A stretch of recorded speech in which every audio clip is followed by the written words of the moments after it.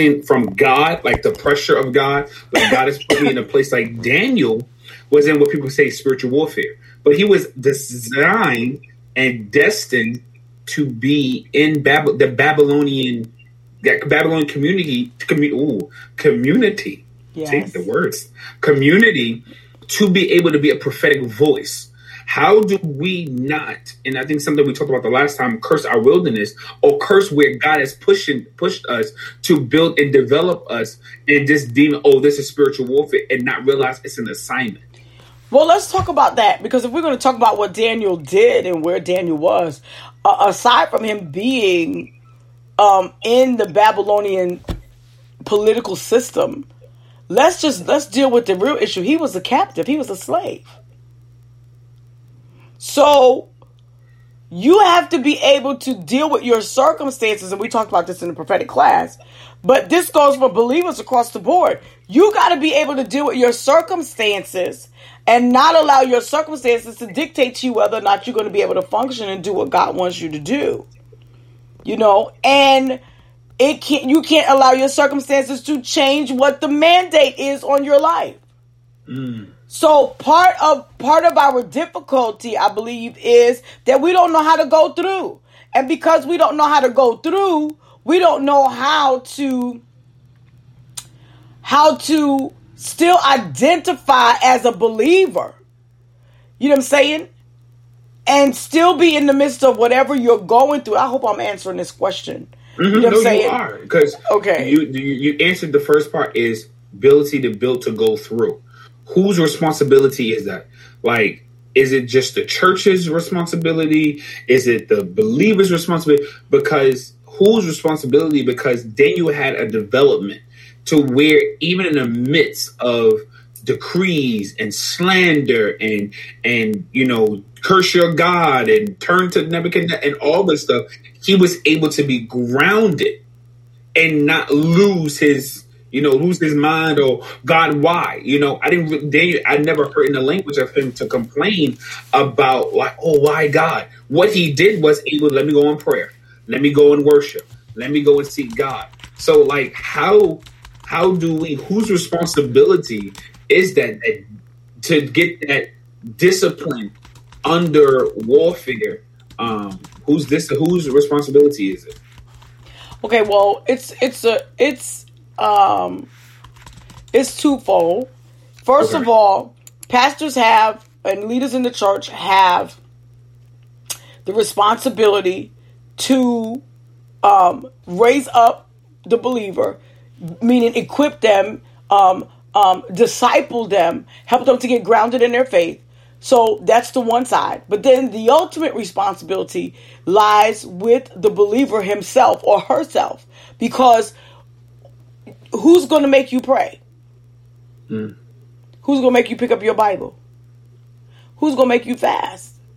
Who's going to make you go into worship? And so these are things that are, you know what I'm saying? These are things that we are faced with, you know, and we talk about Daniel. Daniel was a teenager. Daniel was a teenager. Some of us are 20 plus 30, 20 plus 10. And you know what I'm saying? And cannot stay fortified in our faith. And we want to blame the church. Oh, I'm church hurt.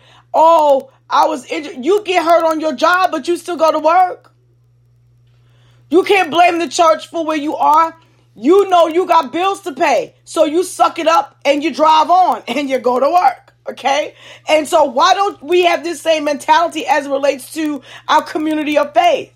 We have absolutely, most people, I won't say everybody, but there are a great majority of Christendom, or those who are part of Christendom, who have absolutely no backbone. You got a backbone for everything else, but you don't have a backbone when it comes to fighting for your faith. It is your responsibility to pray. It is your responsibility to fast. It is your responsibility to read your Bible. It is your responsibility to examine yourself, as the scripture says. Not the priest examining you, not your pastor examining you, not your mentor examining you. The scripture says examine yourself to see whether you be in the faith. And so I think that that's just so key, is that why do people, I use fasting specifically. Why do believers feel like I only should fast when my church tells me to fast? They don't have a discipline to fast. There you go. That's the answer. That's the answer to the question. You lack discipline. And some people have no drive. You don't have a drive unless somebody's driving you. They're better passengers than they are drivers. They have no spiritual drive. And so where you get spiritual drive from? Is that a time thing? Is that an investment thing? Like, what if someone doesn't have the spiritual drive? Because I think one of the things is, and I'll just use this because I even said this, a lot of believers feel that once I get saved, warfare ends. Once you get saved, warfare begins. Once you get saved, warfare begins. That is the beginning of it all. That's where it's as soon as you say, Father, that's it. Okay? Because the enemy wants to now turn you around. He wants to change your mind. He wants to prevent you from being able to be stable in your spiritual life. Praise God. Thank you, Jesus. You know what I'm saying? And so these are things that you have to be able to address. You got to deal with that. So let me ask you something to help us understand this. Are attacks instantaneous?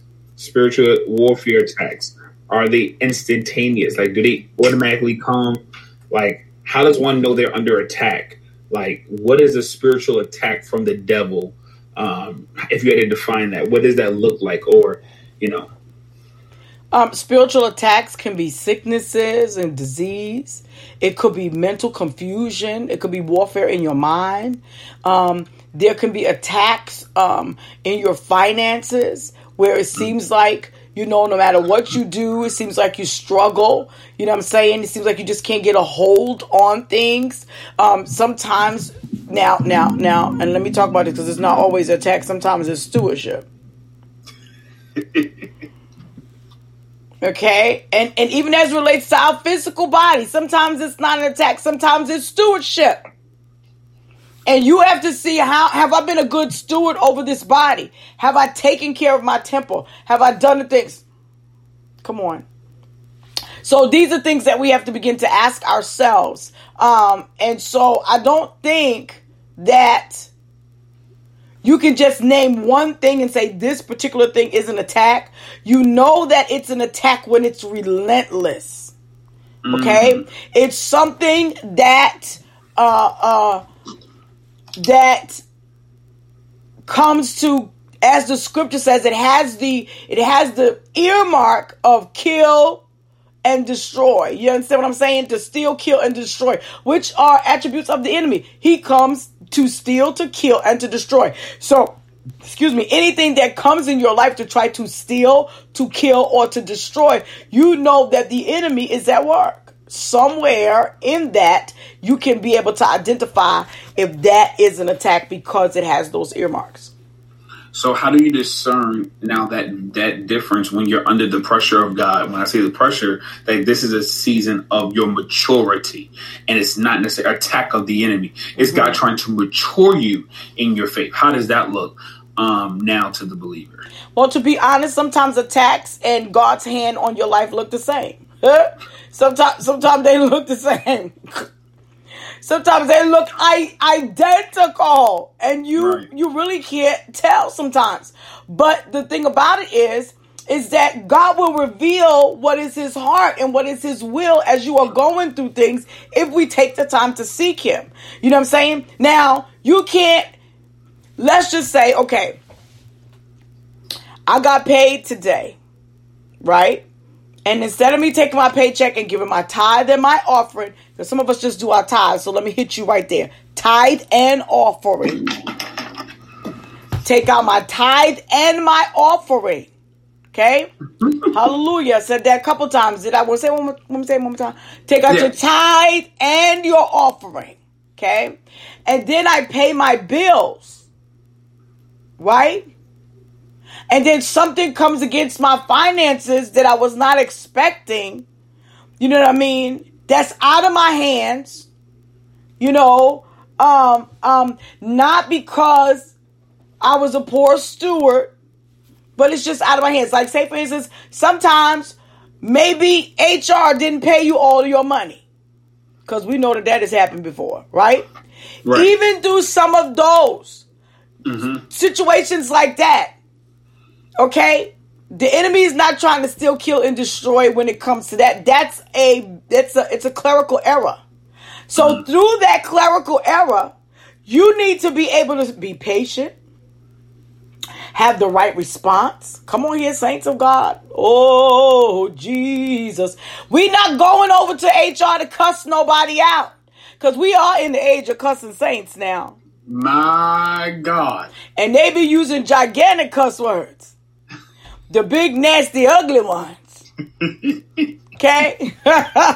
So let's talk about that. How do you handle that? You know what I'm saying? So you need to look for those earmarks. And then when you're facing those things that God is trying to mature you, give you patience and help you to remember, listen, God is your source. Your job is only a resource. Okay?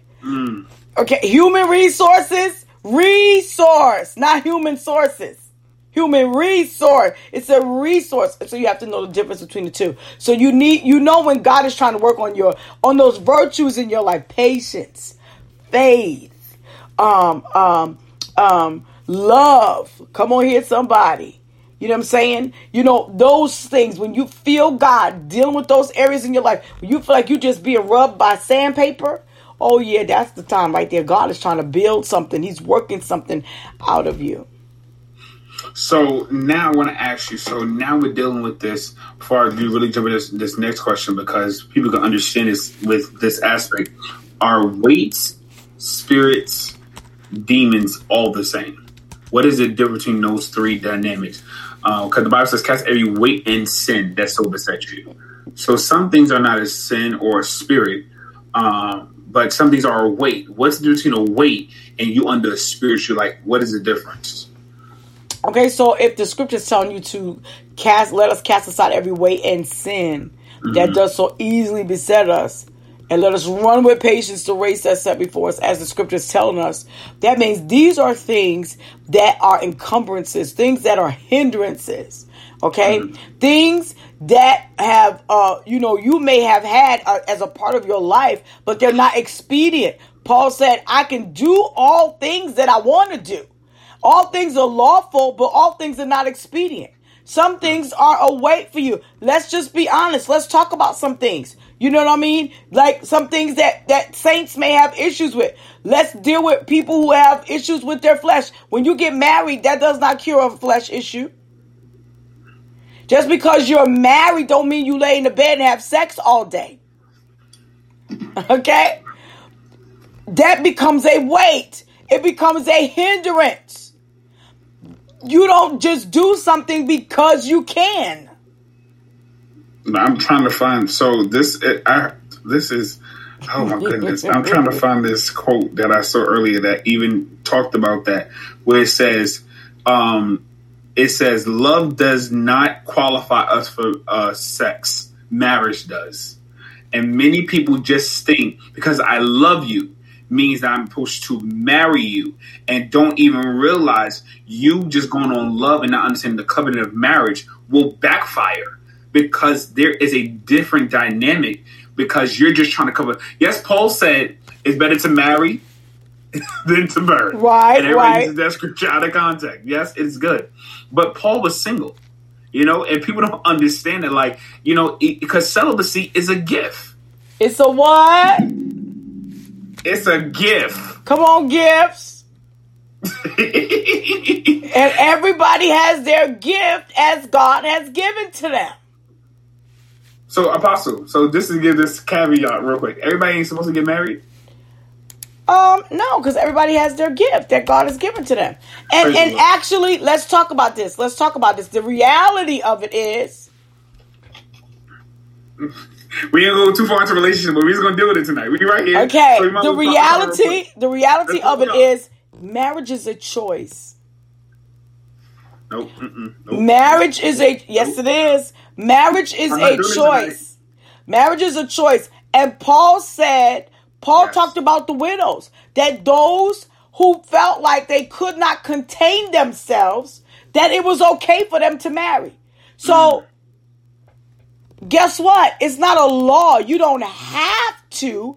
We understand that the purpose is procreation, right? We done got it mixed up. If you watch TV, it'll tell you the purpose is sex. But the purpose of relationship is not sex. The purpose of marriage is not sex. The purpose of marriage is procreation. And for God to show his love and his example in the earth through family. Wow. Why we don't teach this in the church? Why are we not teaching this correctly? Where it's kind of like, even for a season, we heard how marriage was just marry. And it made people that felt like they're called to be single under the pressure that, hey, people have used and manipulated. We heard it. Oh, the Lord showed me you, my husband, or the Lord showed you my wife, or the Lord spoke me, brought us together. And we don't get comfortable in ourselves. And then we jump in this relationship. Well, let me say this. You're never going to really be comfortable with yourself. I mean, people can say what they want to say, but your life goes through phases. You know what I'm saying? And who you are today is not who you are going to be in 5 years or even 10 years. 24 months, okay? You're not going to be the same person. You know what I'm saying? So you're ever changing, and evolving as an individual. And I don't mean evolution in the scientific sense, okay? So don't go there. But I'm just saying, right? But I think that because we have taken things out of context and we have made marriage the end all be all for everybody. Some people are not cut out for it. You know what I'm saying? Because some people are, let's just be honest, they're naturally selfish. So they don't need to be with nobody else because you don't know how to treat people. You don't need to be married because you do better by your own self. Okay? So that's the thing.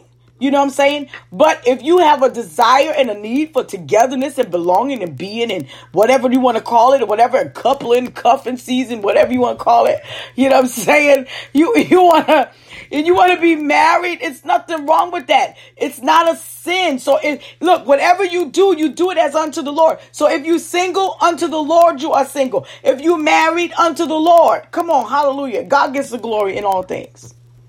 Amen. So now we're going to pivot right back. We thank God for that disclaimer of marriage and relationships. Maybe that'd be one to 4 ones, but later on. Right. What are signs that, what are key necessities and us becoming prepared and staying prepared for spiritual warfare? I think you already answered that question. Prayer, worship, fasting. But how often should we? Because some people think, people don't really understand what discipline in those things are. So to maintain it, what does that look like? They don't really understand it because again, some people are not taught that this is a discipline. This is not just something as a ritual, or you do on Sundays or your Bible studies, but even how our lives should be that of a discipline. Yes. You answered the question. So, it has to be something that you do on a regular basis. This can't be like, I'm going to pray once a month. Right? And the reality is, can I say this? Mm-hmm. Maintaining is warfare. Maintaining a prayer life is warfare. How many obstacles got in your way before you try to pick up your Bible today? Did you pick up your Bible today? What stood in your way? Mm. Come on. Fasting is warfare. Say you're going to turn your plate down. Honey, your stomach grumbles like no, not one. Okay? You get hungry like you have never had food a day in your life. And you know good and well you had a grilled cheese before. Why are you tripping? People start offering you stuff. Buying it for you. The stingy-matic person at your job who never want to buy nobody nothing, never share nothing. brings in cake from home, brings in your favorite things, and look, I'm treating everybody in the office. You ready to eat? And that's the one day that you said you turning your plate down. Warfare. That's when your appetite is not in place, baby. That's warfare, because it tries to pull you out of hallelujah. It tries to pull you out of place. Well, I definitely agree, and I think even for us, we have some people that are married, and even to those that are connected to Merge City, just to go back to that real quick, because it deals with this being so since marriage is a double leadership component, you're faithful in your home over yourself, and then your companion, and a married couple being in leadership. Why are so many marriages ending? Like this double component of marriages ending. Is this is this something that marriages need to know how to personally navigate through? So being that marriage is a double leadership position and non-enemy targets leaders, how should married people in leadership navigate through spiritual warfare? How should it's I knew it. I said I had to throw this in there before I forget. I had to throw it in there. How do married people in leadership navigate and target combating against spiritual warfare? You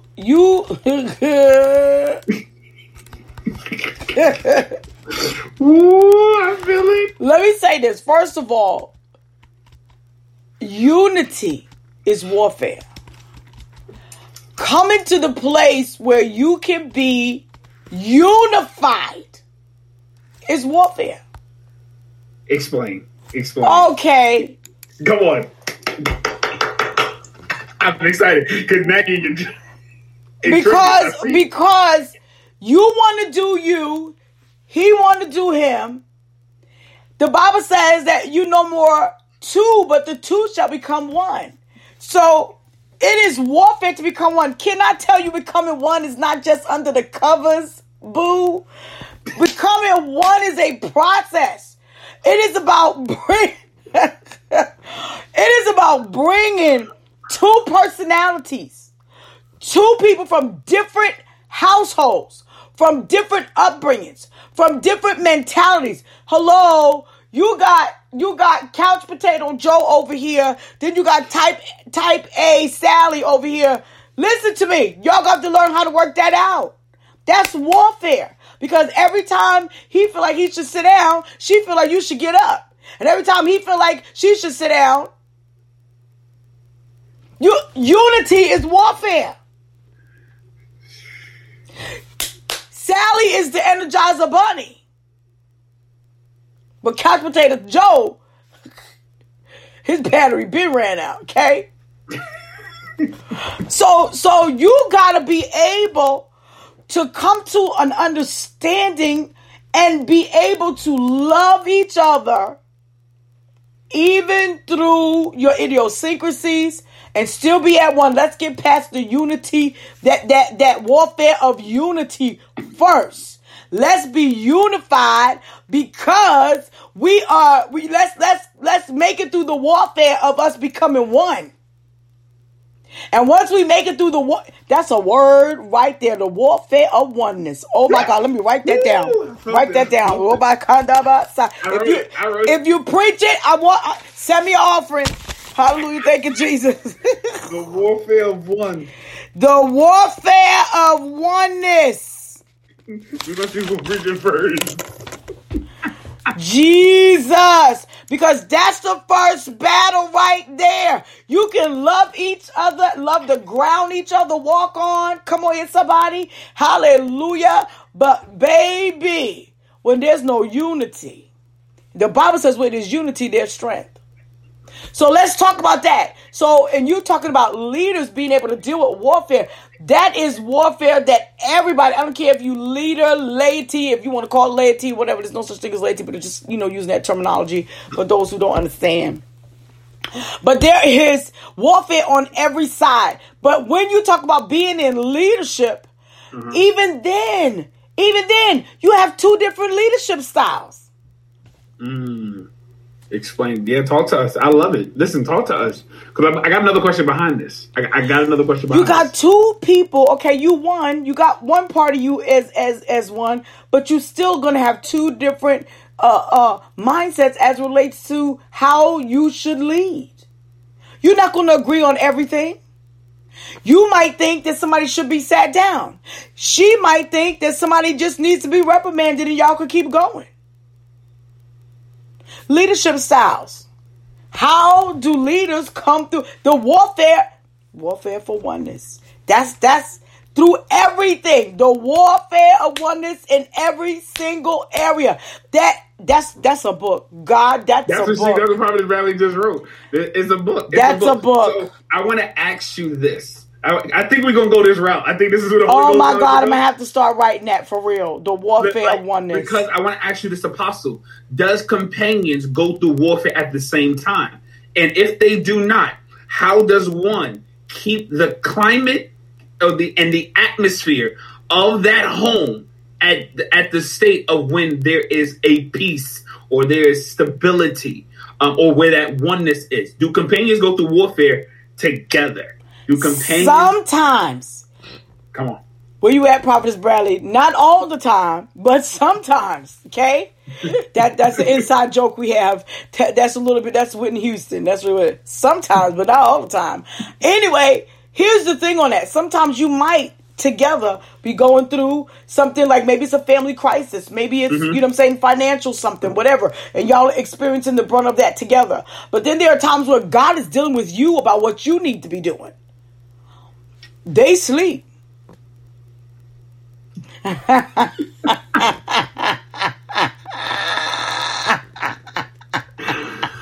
this is good tonight. So sometimes they do. When it's crisis, they hit something together. Right. But then there are times where God is dealing with you by yourself. Now, let's talk about how both of you have to handle that climate and that atmosphere. Come on, talk to us. Let me tell you. Let me be. Can I tell y'all the truth? Can I tell y'all? I'm gonna tell you the truth anyway. Can I tell you the truth? Let me tell you how I used to go through early married stage. Baby, this is where they get that happy wife, happy life. Cause I'm gonna tell you something. Hell would break out in my house if I was not happy.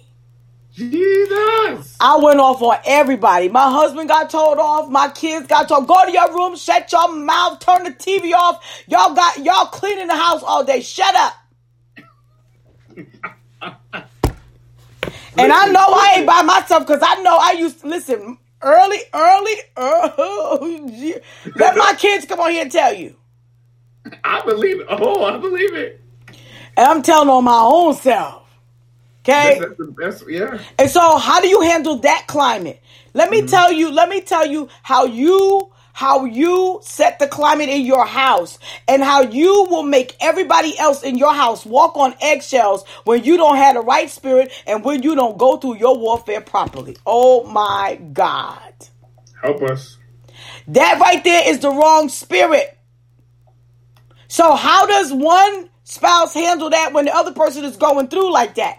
The way you handle that, where y'all married couples at, or you who are thinking about getting married, the way you handle that is this, that the one who is watching the other go off needs to approach with gentleness and compassion and understanding and also correction.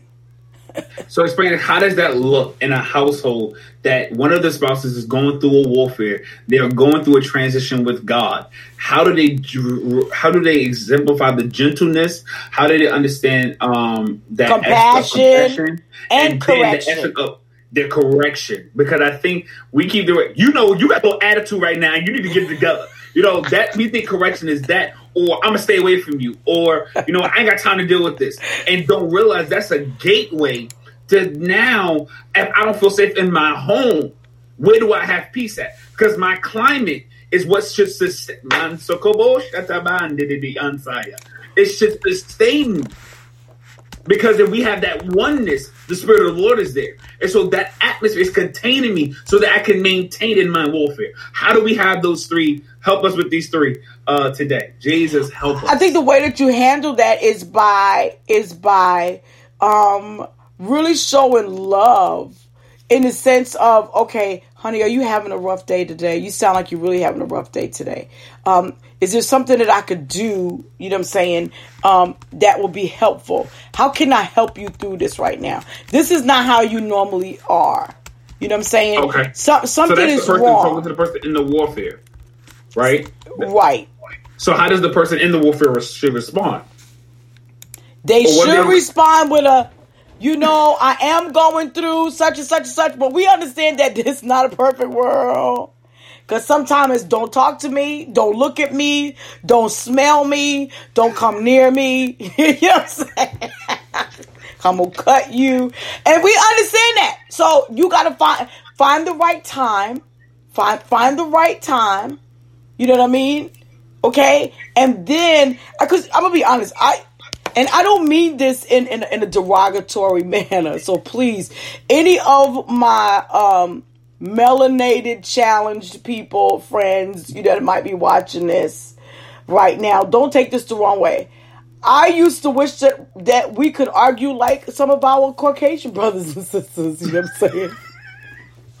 Because some of the stuff you see, you be like, okay, well, I'm upset right now. Please don't talk to me right now because I'm just very upset. I just can't handle this right now. I just need a break. I wish that there was a point in my life where that's, now I can handle things like that now because I've mellowed out, I've matured. But the reality is, there was a time in my life I was like, who are you talking to? No, you're not talking to me. I'm not in the mood. And so when you get that, give that person space. Give that person space, let them breathe, and then find a time to be able to approach and say what you need to say. Because warfare is real. You know what I'm saying? But you gotta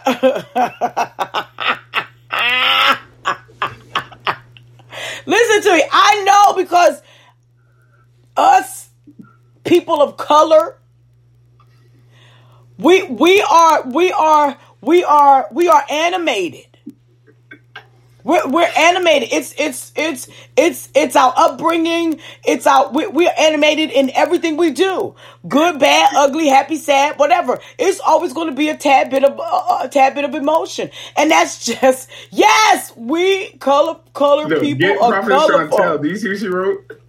What did she say?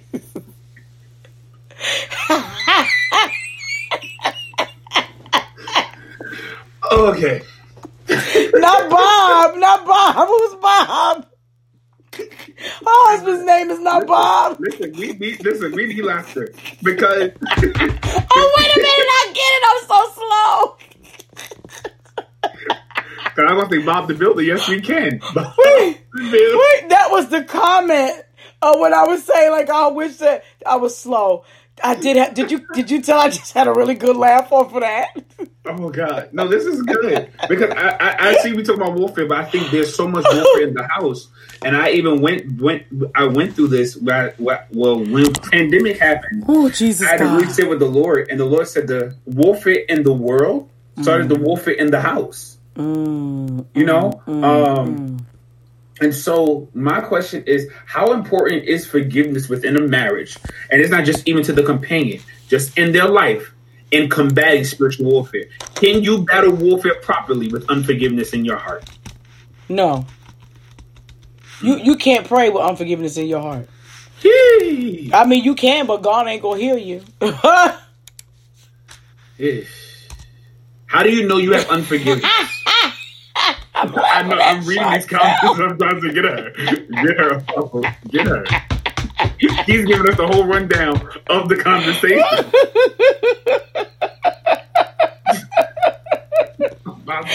Prophetess Chantel is cutting up tonight. Listen, I'm tagging everybody in here. Tag the people. Listen, yes. If you know somebody in a relationship that's single or just a believer that needs to know how to traverse through warfare or even how to combat, please tag them right now. Come on. I need everybody that's watching with these 10 people. I need you to tag somebody right now. Tag one person. If everybody can tag one person, come on your friends list. Tag them right now. Come on, praise the Lord. Oh, I can't. That is so funny. All right. So you said unforgiveness blocks us from combating spiritual warfare. How does one know that they're battling with unforgiveness? Because some of us act blinded. But like, how do we know that it's... I'm trying to recuperate. So how does one moving past, like this unforgiveness has a hold of them. It has them in a place of bondage, and now they're trying to traverse through marriage. They're trying to traverse through leadership. They're trying to hear God from Epic fail. You're going to fail. You're going to fail if you cannot forgive. Okay? You're going to fail if you cannot forgive. You are not going to be able to be an effective leader, an effective mother, an effective father, an effective did I say leader already? An effective husband, wife, whatever. You're going to be ineffective. You'll be no good to anybody because that bitterness that comes with holding grudges is going to bleed out on everybody. So would you say that many marriages are probably going through warfare because of someone's personal trauma to unforgiveness? I think that a lot of marriages are going through not just for unforgiveness. You just said personal trauma. Let's just put it on that. There are a lot of things that people, you get married and like, I know I was broken when I got married. Like, excuse me, my poor husband. I mean, he went through, but oh Jesus, like he went through stuff in his life, but Jesus, you know what I'm saying? So there, like I used to have flashbacks. Like you could say something to me, then I'm thinking that somebody else, said it, and then because of all of the stuff that I went through, I didn't know how to trust. Here, I'm married to you. You my husband, and let's just be plain. Like, and this is like, extra information, but let's be honest. Like, my husband couldn't even buy underwear. Not for me, because I take care of myself. I'm serious. It's funny. No, yeah. You understand? Because when you get married, you bring all of this with you. You bring all of this stuff with you. And so unless you're willing to allow God to heal you and you deal with all of that stuff, you're bringing that with you. You know what I'm saying? My first response is, oh, so you want to fight? Like, we used to throw stuff at each other across the room. Like, we was wild. That was wilding out. So, so for someone that has a marriage that's going through, how do you get to the point where you both know, saying like, I got trauma, you got trauma, we're married now. We got trauma. We made this. Now we're here. How does the companion, individually and as one, make it through? I think that we live in a different time today, which I think is a blessing, because and it's not been like forever ago, but even just when my husband and I got married, that you don't talk about that. You know what I'm saying? And because you don't realize that marriage should be a safe place. Say it again. Say it again. And I need y'all to write this in the comments. I just should see about 10 comments. Say this one. Marriage should be a safe place. Jesus. You should be able to bare your soul and be able to not feel like somebody's going to come back and stab you in the back with that thing that you shared. That's a serious thing. I think for a lot of people, they don't feel like that their marriages have graduated to that place, that it's a safe place. I remember, and this is where I knew that we had crossed the threshold, really. And I mean, when my brother died and my husband came and sat on the bed and helped me while I cried, I knew we had crossed over into a threshold of another a place of intimacy as far as our relationship. Because there have been times in the past when my sister was murdered, he didn't do that. You know what I'm saying? Like, I cried by myself. I sat in the room on the floor and cried by myself. When my grandmother died, I sat in the floor and cried by myself. When my brother died, my husband sat and held me. That was something. We don't see that in marriages. That aspect of going through together. Mm-hmm. Mm-hmm. Like, to hold each other. I may not understand. That wasn't your husband's brother, but it was your brother. Right. But we're one. I'm going to empathize with you, sympathize with you. How do we get to that point of that breakthrough in the marriage? You want the real answer? Yes, please. That's what happens when two adults get married. No. Nope. Where is it? You're not going to do this today. Explain that. That's what happens when adults get married. When we got married, we were children. Wow. Is that an age thing? Or is that, like, explain? Because, people think I'm grown. Well, let me tell you. And here's the honest truth. I was mature for my age, but my God, I wasn't ready for marriage. You can be mature, but that don't mean that you are mature enough to handle holding another person's heart in your hands. Jesus. My God. Wow. So marriage is being able to hold each other's heart. Absolutely. Let's talk about this. And anybody who have heard me say anything or teach and preach for any length of time knows what my theology is on Samson and Delilah. Okay? Delilah didn't win Samson because she was a hoe. She won Samson because she let Samson lay his head in her lap. Wow. She held him. I want to ask this something. Because I need y'all to write. If y'all married people on here, y'all need to be writing these questions. Listen, come on, help write the questions. So write these questions here. Come on. But Apostle, who teaches you that? To get to that place of being able. I listen, these questions that's on this iPad, the questions on your paper, they in the trash. They in the trash. Listen, the Holy Ghost gave it tripped because this is what's needed. How do we get to the point in a marriage? I can hold your heart. You can hold my heart to where an outsider doesn't have to hold our heart. I mean, that's the answer. The question is the answer. Ooh. The question is the answer. That's how you prevent an outsider from holding your heart. Your spouse has to be able to hold your heart. I didn't say they have to be able to agree with everything that you say and you do. You're not going to agree on everything. You're two different people. Right. But you need to be able to hold their heart. You understand? And yes. Oh, thank you. Adult. That's what happens when adults get. Yes, absolutely. Listen, who teaches you that? That's another chat. Who teaches you? Listen. You should, in a perfect world, and even in an imperfect world, we should learn this from our parents. But I'm a child of divorce. So deal with when you are the trailblazer coming out of.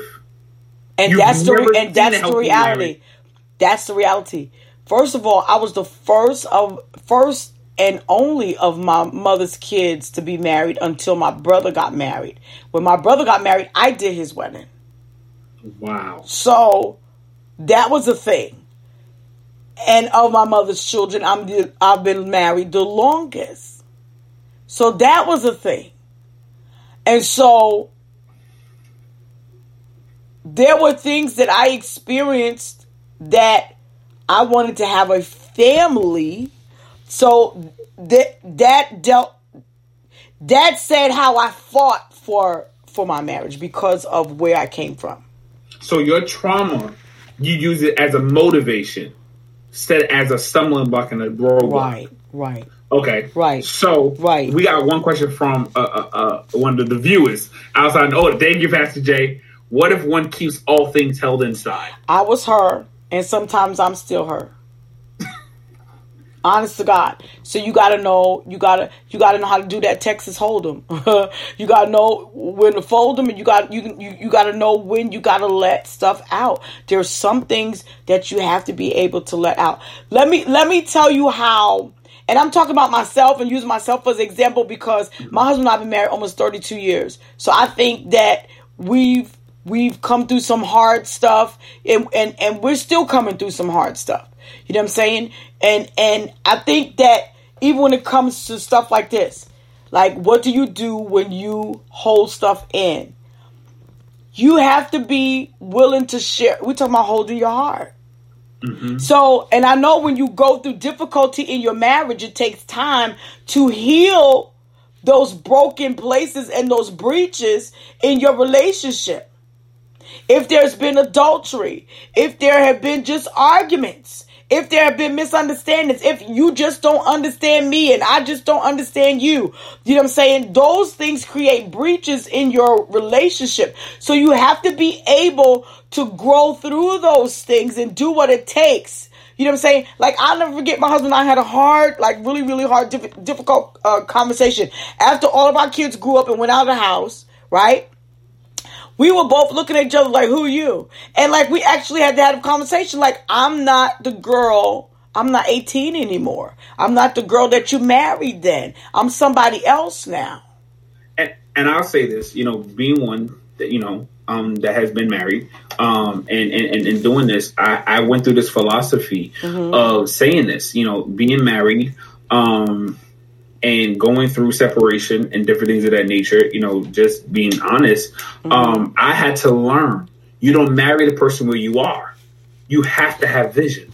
How important is it for marriage to have vision so that there is not separation? Because if there's no vision, you will grow separate. Because you're going to be living that individuality, trying to mesh. And because you'll be roommates. You'll be roommates. Or housemates, as they say in Britain. You know what I'm saying? And so you definitely have to have a vision for your marriage. And then you have to be able to deal with, you have to be able to deal with the different personalities. You know what I'm saying? And there's a book, men are like clams and women are crowbars. Meaning women are always trying to pry the man open to get him to talk, to get him to open up. Most men are that way. You know what I'm saying? That they don't like to express, or they don't like to, because it's machismo. You know what I'm saying? And we have taught men that you're supposed to be macho man. You know what I'm saying? And we grew up singing these stupid songs. You know what I'm saying? And not telling men that it's okay for you to be in touch with your emotions. You know what I'm saying? And it don't make you a punk, and it don't make you weak because you cry with your wife. So I want to ask you. Just checking, making sure that the camera ain't go off when I said that. So in listening to that, then the question is this: does Prophet Briggs had it? So does that marriage have to seek out proper role models? It helps. How important is that in a marriage to combat the warfare of the home? Okay, here's chapter 2, marriage mentors. Marriage mentors. So we got marriage. Chapter 1 is when adults get married. Chapter 2 is marriage. I want to pop and write this book. What's chapter 2? Marriage mentors. Marriage mentors. All right. She is really writing. I'm letting her know. Oh, because I'm going to write this book. I'm going to write 2022, this book shall be complete. 2022, 21 is not over yet. I can write a book in 30 days. What are you saying? I love it. So one of the ones we can go back over this conversation. Come on, I'll be like, your book. See my book? So marriage mentor. Okay, so let me say something. Marriage mentors. What does that look like? Is it just someone that's been married a long time, or is it, what is the definition? Not of perfect marriage, because there's no perfect marriage, right, but a healthy marriage to be modeled after. Right. I think that just as we seek out mentors for business, we seek out spiritual mentors. You should have a marriage mentor. You should have people who have been through hell and back and are still together. Because that's the testimony. Don't tell me y'all been through hell and back and y'all ain't together no more. Well, you ain't my mentor then. I mean, unless you have extenuating circumstances, because there are sometimes, if it's abusive relationships, that's a whole nother ball of wax. He got to go, or she got to go, because some women are abusive. Okay. So, it just depends. You know what I'm saying? The purpose of a mentor is you see, it's mimesis. Come on, prophets. Y'all know this word. It's mimesis. You're copying. You are mimicking. You are following them as they follow Christ. You're looking at their life because their marriage life, you know what I'm saying, is an encouragement to you and gives you an example to follow.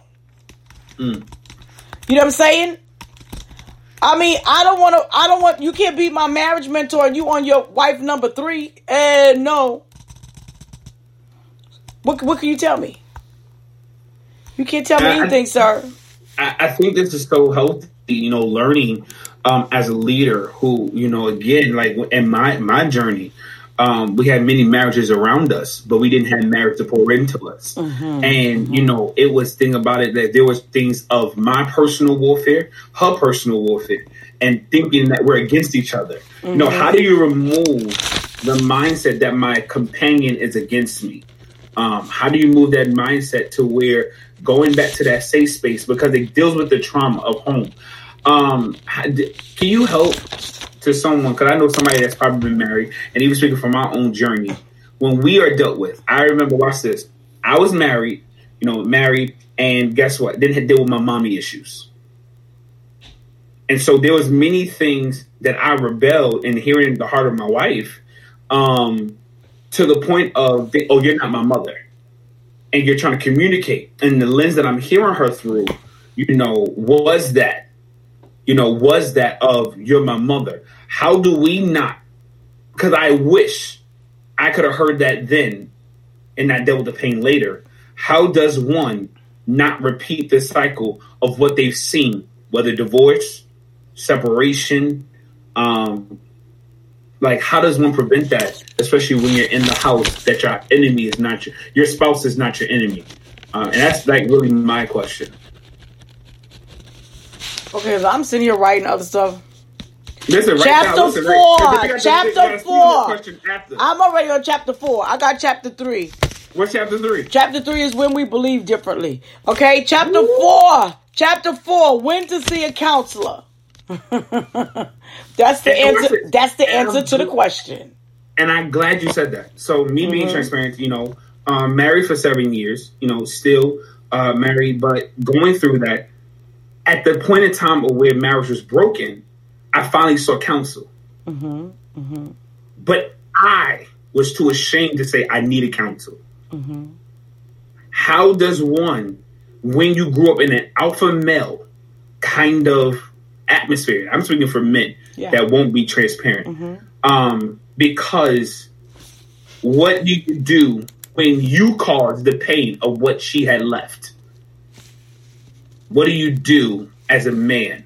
Just speaking, you being married, and this is because people need this healing. What do you do when you become the pain that she left? You have to identify it, and it has to be half of the battle is identification. Half of the battle is identification. I think that because again, we're talking about the two becoming one. Becoming one. So you still learning your husband? Chapter 5. That's chapter 5. So are you still learning your husband? I absolutely am. Wow. So we gotta think this real quick to the singles. How should one fight for a relationship that's not working? Like singles? Yeah. Okay, let me take my glasses off. And you're saying, how do you fight for a relationship? Like, okay, go ahead.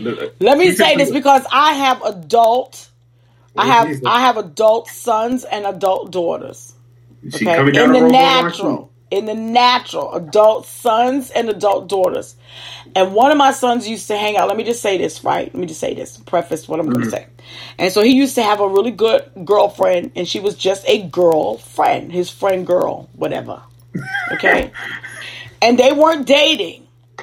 And he came to me one time, he was like, well, Mom, so-and-so, so she just always acts like, like this a date or whatever. And I had to explain to him how girls think. Okay?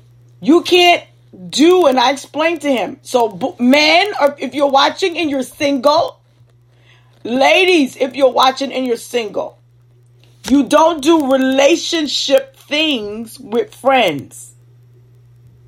Let me say it again. Jesus, I gotta get like that. That was good. That was good. Oh, God Almighty. That was so God. That just came out the hink of a shot. I'm sorry. Oh my God. Woo! God. Alfonso. You don't do relationship things with friends. Because why? It'll blur the line. It'll be misinterpreted. You don't go hang out with your guy friend girl at night. You're doing relationship things. So, if this... like y'all going to dinner together, you dress up, she dress up, you got on your best perfume, he got on his best cologne, y'all styling and profiling, you're blurring the lines. And so it looked like a date, smelled like a date, might be a date. I'm done. I never looked at. So we have this question: when you have issues using the words like "we," "us," and "our." Hey, Crystal. She knows my parents. Huh? She knows my mom and my dad. Does she? Yeah, she knows my parents. Yeah. Oh. Yeah, she saw me grow up. So did she? Yeah. Wow, that's a whole conversation. Wow. So, with that being said, what does that, when you hear that terminology, like, oh, this is mine, this is, that language, what does that even identify? What does that show? What are you saying? Say that again. What? Say it again. What does that mean? Like, when they use terminology like I and you, instead of we, us, and our, what does that signify? Put the question back up again. Let me see what she was saying, please. When you have issues using words like we, us, and our instead of I and you. Right. So if you're having a problem, our marriage, this is about us. This is not about me. It's not that you did such and such and such.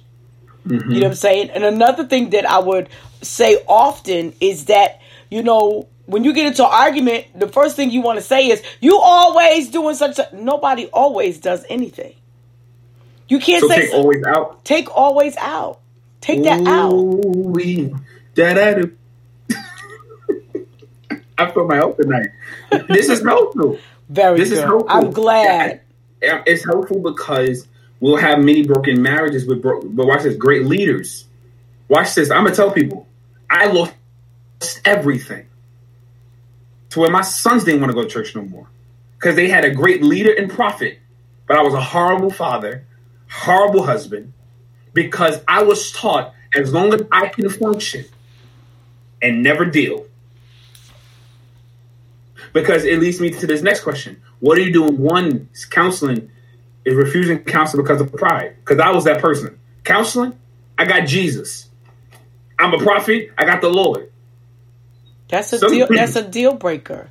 It's a deal breaker because you're not the end all be all. You need perspective from somewhere else other than you. Guess what? Your perspective is biased toward you.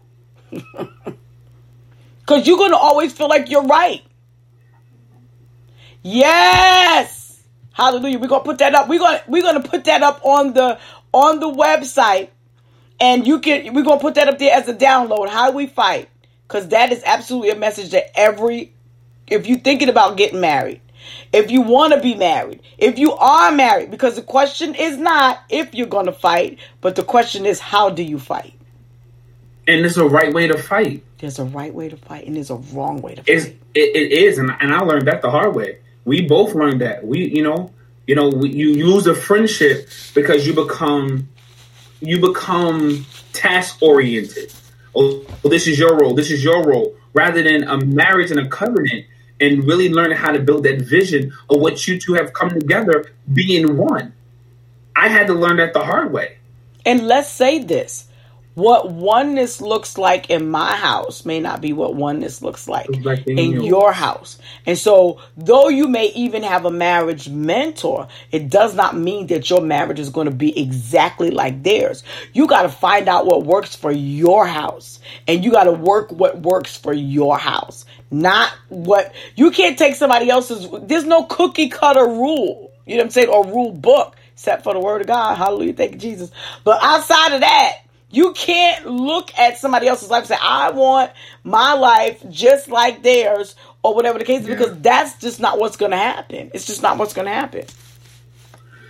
Listen, Apostle, any more questions? Because I got one more. Any other questions? Because listen, this has been good. This went from spiritual warfare to marriage and relationships. Listen, it's all connected. It's all connected. So, for a marriage that is on the brink,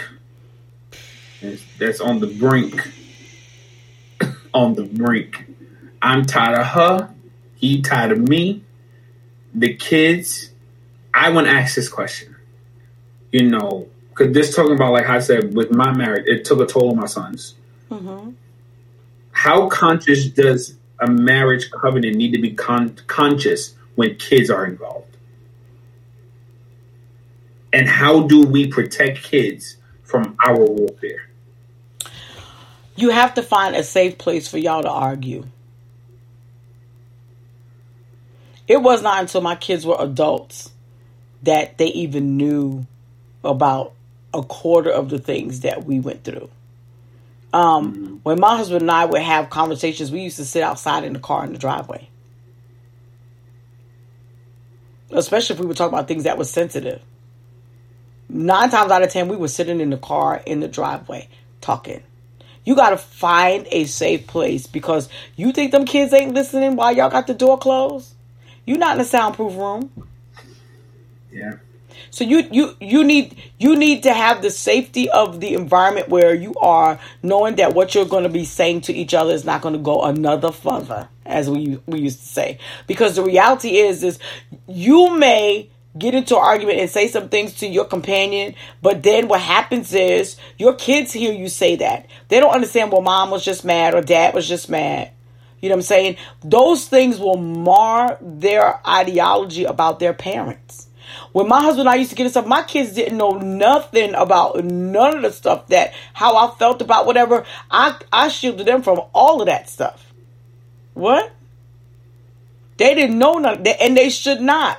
Because it's our responsibility to ensure that they grow up well-rounded, that they grow up healthy. No, you're not going to be a perfect parent. You're not going to always do everything right. You know what I'm saying? And so what you have to do is you definitely need to, and if you're feeling like, okay, I've had enough, I'm sick of you, sometimes you got to take a break. You know what I'm saying? Sometimes just, go to a family member's house. Don't put them in your business, but just say, hey, I'm here to visit for a little bit, and just visit. Clear your head. Go to a hotel. Clear your head. Okay? And then come back home and work it out. So can leaving this conversation puts a lot of perspective, and this is why I love you as my leader, because this is one of the reasons why I came. I believe the Lord sent me, because I was always taught that marriage shouldn't have warfare. People don't really know, But what are 3 do's and don'ts that singles or married can take away from tonight that will help them traverse through the seasons within their Christian faith? What are the do's? 3 do's and 3 don'ts. Okay, say it again, please. I'm sorry. What are the do's and don'ts? Like I said, like for me, thinking marriage has to be perfect.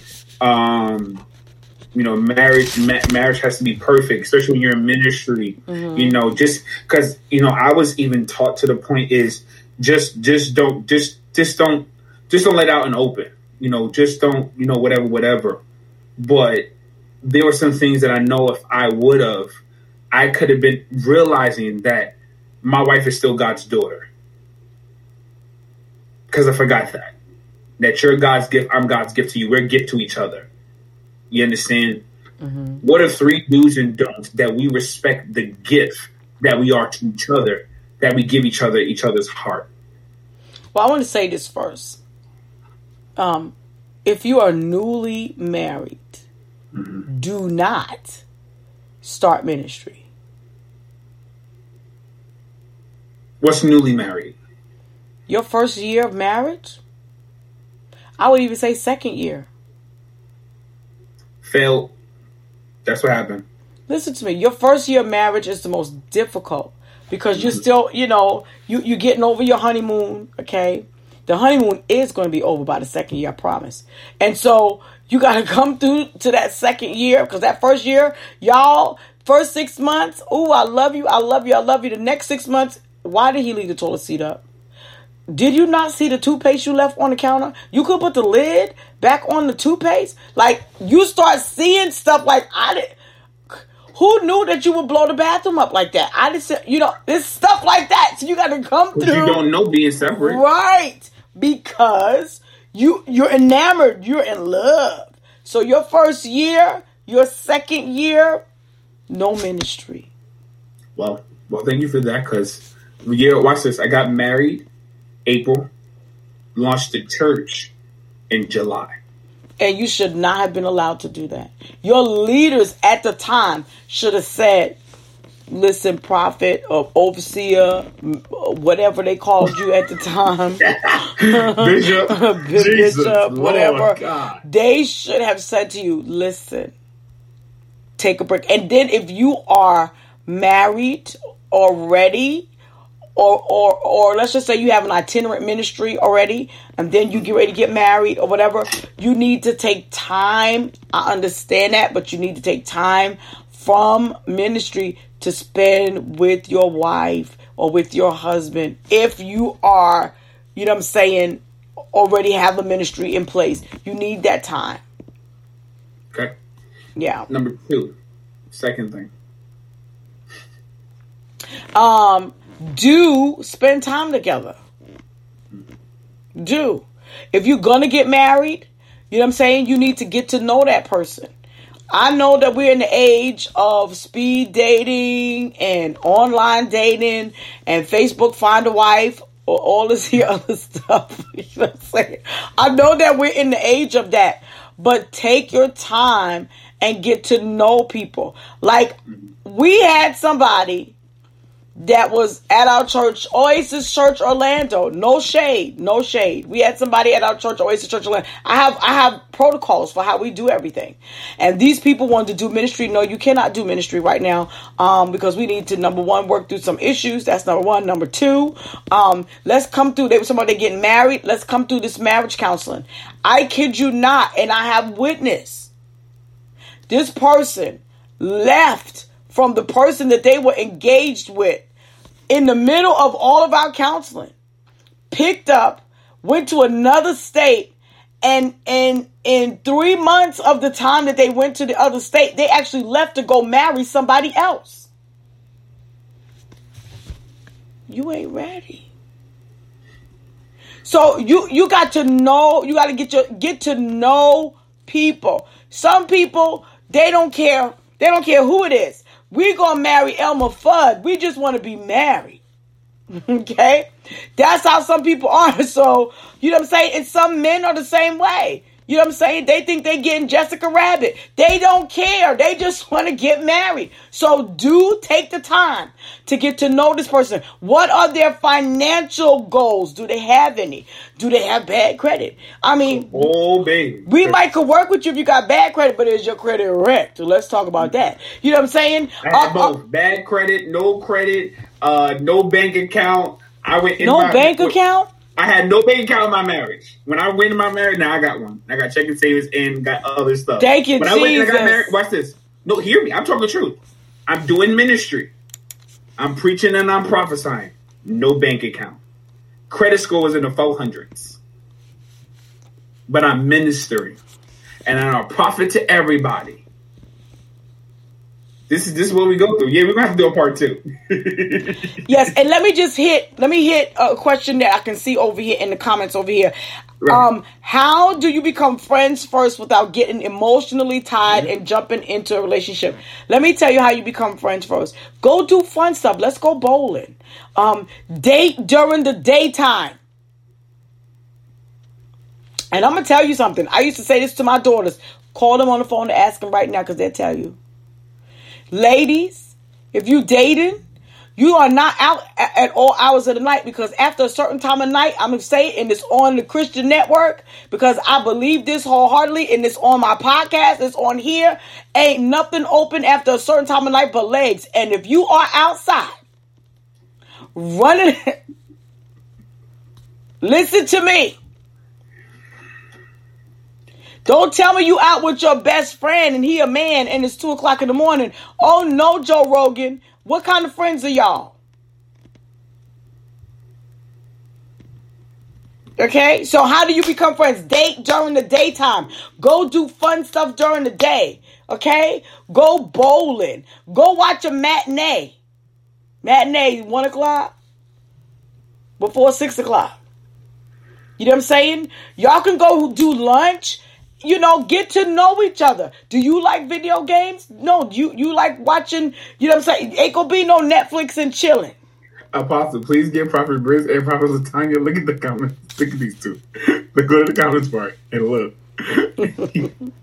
Wait, I don't see what they say. Prophet Briz. Who said legs and the chicken spot? Crystal, wait a minute.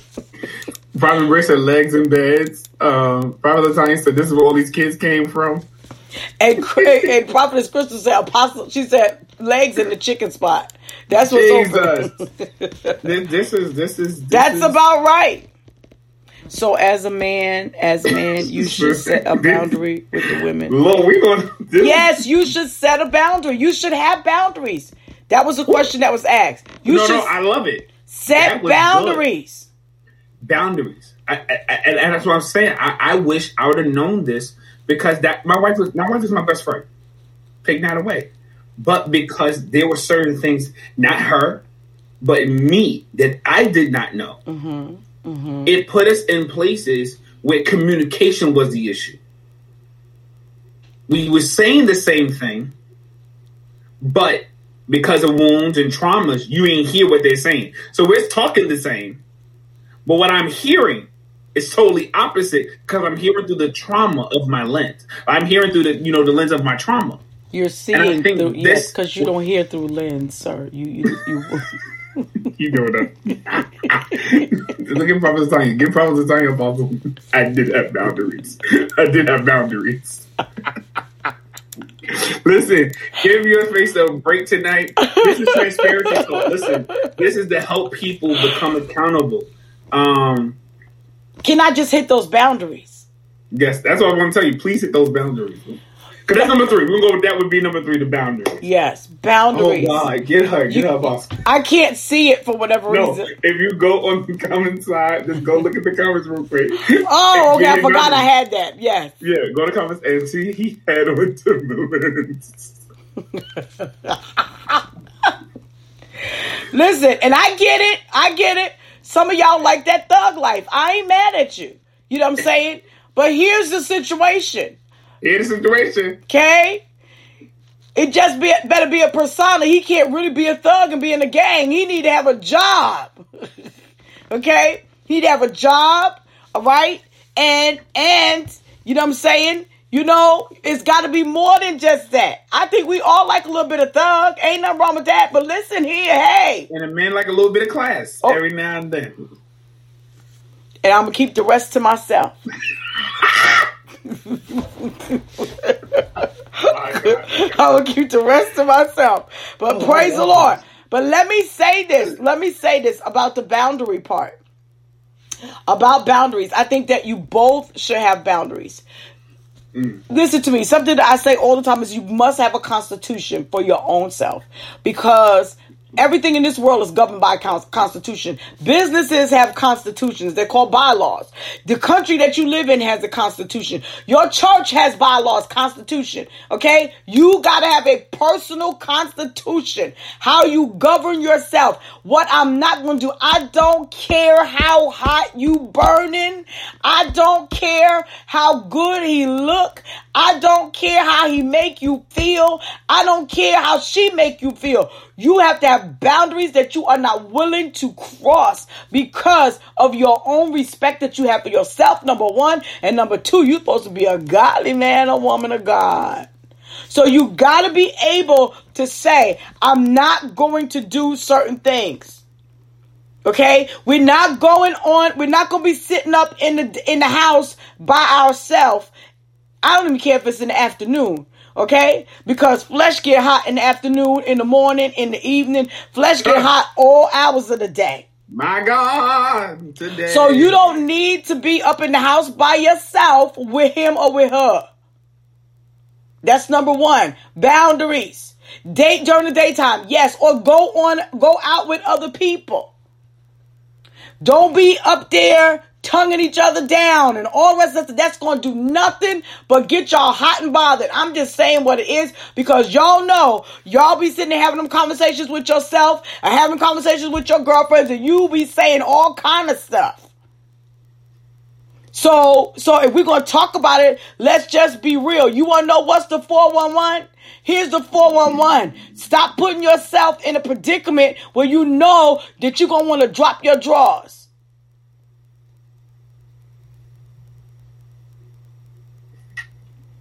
Because if he blow enough air on you the right way, or she blow enough air on you the right way, stroke you the right way, or even if he just got on Timberlands, listen, go out during the daytime with other people. She got the right shoe on. She flip her hair the right way. She can blow. And listen, you been whoo. All right, praise the Lord. Listen. You got to know your own proclivities. You must be in touch with your own proclivities. Know your issues. And if you know your own issues and you are honest with yourself, then you know you won't put yourself in that predicament. Especially if you've been doing everything you could possibly do to stay chaste before the Lord. Baby, let him have the right cologne on and you by yourself. You're going to find yourself in trouble. You better make sure that you stick to the Constitution. Don't let him have Calvin Klein, Gucci. Right. Let's not do that. Don't put yourself. Because, honey, the Bible says, whoso breaketh an hedge, a serpent will bite him. You're gonna be pain. It's gonna be painful. It's gonna be painful. So a man should set a boundary with the woman. Yes. Pastor J, me and you gonna have to talk, because I need to know who this is, because I got plans. And we all know what those plans are. He has to know these questions. This better be who I'm thinking it is, because if it ain't, that person ain't no candidate. Lord Jesus. Oh, the Lashiki and the Bahaya. Oh, God. Listen, give your face a break. If you ain't laughing, if y'all ain't laughing, y'all are too uptight. Tonight was so good, Apostle. This was an unusual What's the 411. And listen, to watch this and keep on watching this. Listen, you go download the Oasis Television Network on Roku and Fire TV. You know, Please. This tonight is featured live here. Yes. But if you want to keep watching this conversation, this specific one, I need you to go right now and download this on Roku and Fire TV. Yes. This is where this conversation is going to remain. Amen. Yes. This is going to remain. If you want to watch it, I know Apostle's going to put it in the rotation because marriages, families, and churches need this. And so, listen, this is what you want to do about tonight. And so if you want to watch it on a replay, listen, go to Oasis Television Network and watch this conversation. It's so simple to go download it. We thank the Lord. Apostle, is there any final words before we let you go? I just want to say, because I'm reading the comments, that's right, Prophet Bradley. That's all I'm saying. That's right. Keep it together, everybody. Yes, God will keep you if you want to be kept. I just want to thank God for everybody that was joining us on tonight. And I just want to say, listen, yes, we laughed at some stuff because some stuff is funny. Excuse me, but the warfare for relationships is real. It's for real. And I just want you to be encouraged wherever you are on this journey. If you are married, if you are single, if it's complicated, whatever the circumstances are, I want you to know that God is able, even in the midst of that.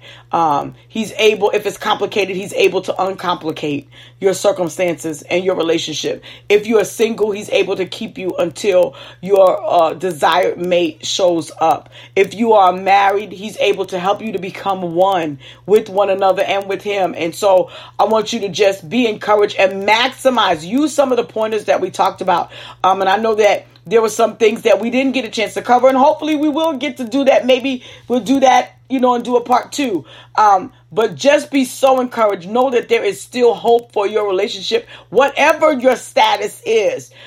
God has not forgotten about you, and his desire is that you prosper even in your relationships, and that you be in health even in your relationships, that you have healthy relationships. So let's learn to relate to each other. And definitely, I think the title of this is the warfare of oneness. And we're going to get with this book.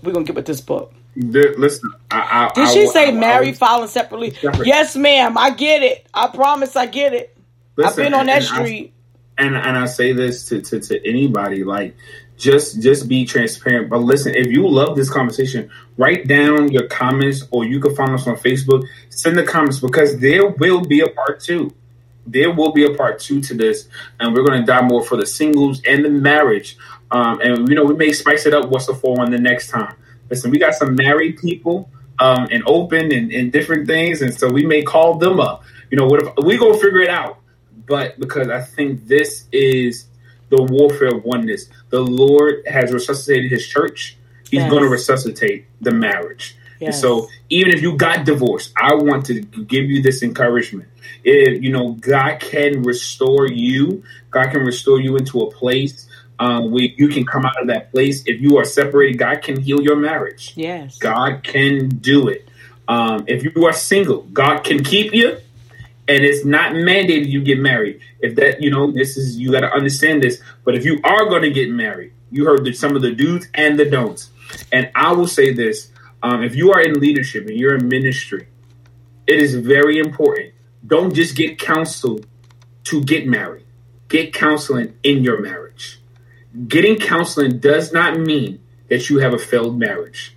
It is to get the wisdom of God so that you can sustain and traverse through the seasons of marriage. So get a community of people. Be okay with the mess up. Be okay with the hurt. Be okay, but learn through it, pray through it, but definitely get wisdom through it so that you can survive. Apostle, we're going to let you go, and we just thank you. Thank you for having me. And listen, those of y'all that's on here, let me put this on. Make sure, like he said, that you download the Oasis Television Network. Because that's where it's going to be. That's where it's going to be. Fire TV. Make sure you get it. Follow me on Facebook. If you're not on Facebook, following or whatever, praise the Lord, however you say that, or Instagram and all that good stuff. Let's stay together. Follow us and get our podcast, all the stuff. Thank God for tonight. Thank you, Prophet. We appreciate you. Love you much. Thank you, Apostle. I think we know what the 411 is tonight. You good? I said I think we know what the 411 is now. Oh God, listen. Real talk, real conversation. Yes. Thank you for tonight. See you later. All right. Well, listen, we just thank the Lord for you tonight. Joining us here for What's the 411 with my spiritual mother, Apostle Fran. Listen, I think that this was an exclusive that everyone can be privy to, not everyone can get. And, we thank God for you watching this live tonight. But again, if you want to watch this throughout the week, if you want to watch this to refresh to it, I'm telling you now, you need to go download the Oasis Television Network, because that's where it's going to remain. Amen. That is going to remain after tonight. It's going to remain exclusively on. This is an exclusive. You know how some TV networks have exclusives? Well, tonight is that exclusive. This is exclusively going to be on the Oasis Television Network. Amen. And we want you to go download it and go watch it, because this is something that we all need. Again, tonight we're asking, don't go nowhere. You heard we are doing the Act Now campaign to help families in Texas, help churches and families, and we're trying to do this within the next week or so to begin now operate in the things that we need to do to help those families and churches in Texas that's going through this time of rehabilitation due to the recent snowstorm that hit them. So please. So today, if you we're making a pledge here at Emergency of $50. If you do not have it, listen, get what you got in your hand. If you got the 50, come on, make a stretch. If you do not have it, loose here. This thing won't get it together. There we go. If you don't have the 50, get 20, get 10, whatever you have. Get $1. Listen, if you got $1, get $1, and I need you to sow in one of these ways that's on this screen. Emerge City Give on our website, or Emerge-City. Listen, you got people in your house. Tell them, let's give today to sow into someone else's life. You got something tonight. Now pour into somebody else. Not Emerge City, because we're going to be sowing, amen, into the lives of families to help them. Amen. We thank the Lord for you tonight for this opportunity to be a part of us. You go right there to our website, amen, click the relief button and give today. So we thank the Lord for everyone that's been a part. Again, I thank God for our leaders, for everyone watching, our open family, to our new family. May the Lord bless you and keep you is always our prayer. Amen. Here at Emerge City, we love you, and we will see you this coming Sunday. Join us as we close out the Emerge City series, the Emerge series. And can I tell you what? This series is going to be something amazing. We're going to be dealing with the aspect of sonship. Will you be one? Will there be one? That is Sunday's message. You want to join us as we close out this series and announce our next series. But we're going to be closing out Sunday's series talking about the ministry of sonship, restoring the lost art. Will you be one? Will you be one of the sons of God? But we'll get into that. But give one of these 3 ways. Amen. Give one of these 3 ways. We're going to appreciate it here. All right. I'm just going to pray with you. Father, we do thank you. We glorify you, Lord. Tonight, everyone that heard this word, let it bring restoration. Let it bring healing to homes, lives, families, Father. And Lord, we thank you for this revival, this awakening, Lord. We thank you for the resuscitation that's done to marriages, to singles, to individuals, Lord. And we thank you that there's been a shift in the earth. And Lord, we thank you for this time. Let this word continue to seep in their hearts, that someone will have a conversation in their marriage that they've never had before, to walk into a future. Let marriages cast vision together. Let them walk together in strength, Lord. Let their children be covered in the blood, Father. But most of all, let your spirit penetrate and break them free of any bondage, any word curses, Lord God, any ignorance, any pride, God. Father, and we are asking for your restoration. We ask all of these things in Jesus' name. Amen and amen. Thank you for tonight. Again, go download the Oasis Television Network and join us next Wednesday for the what is it? The Pour. Jesus, listen, it's been a long night. The Pour. Join us next week at 7:30 for The Pour, and this Sunday as we close out the Emerge series with Will You Be One? Amen. At 3 o'clock. May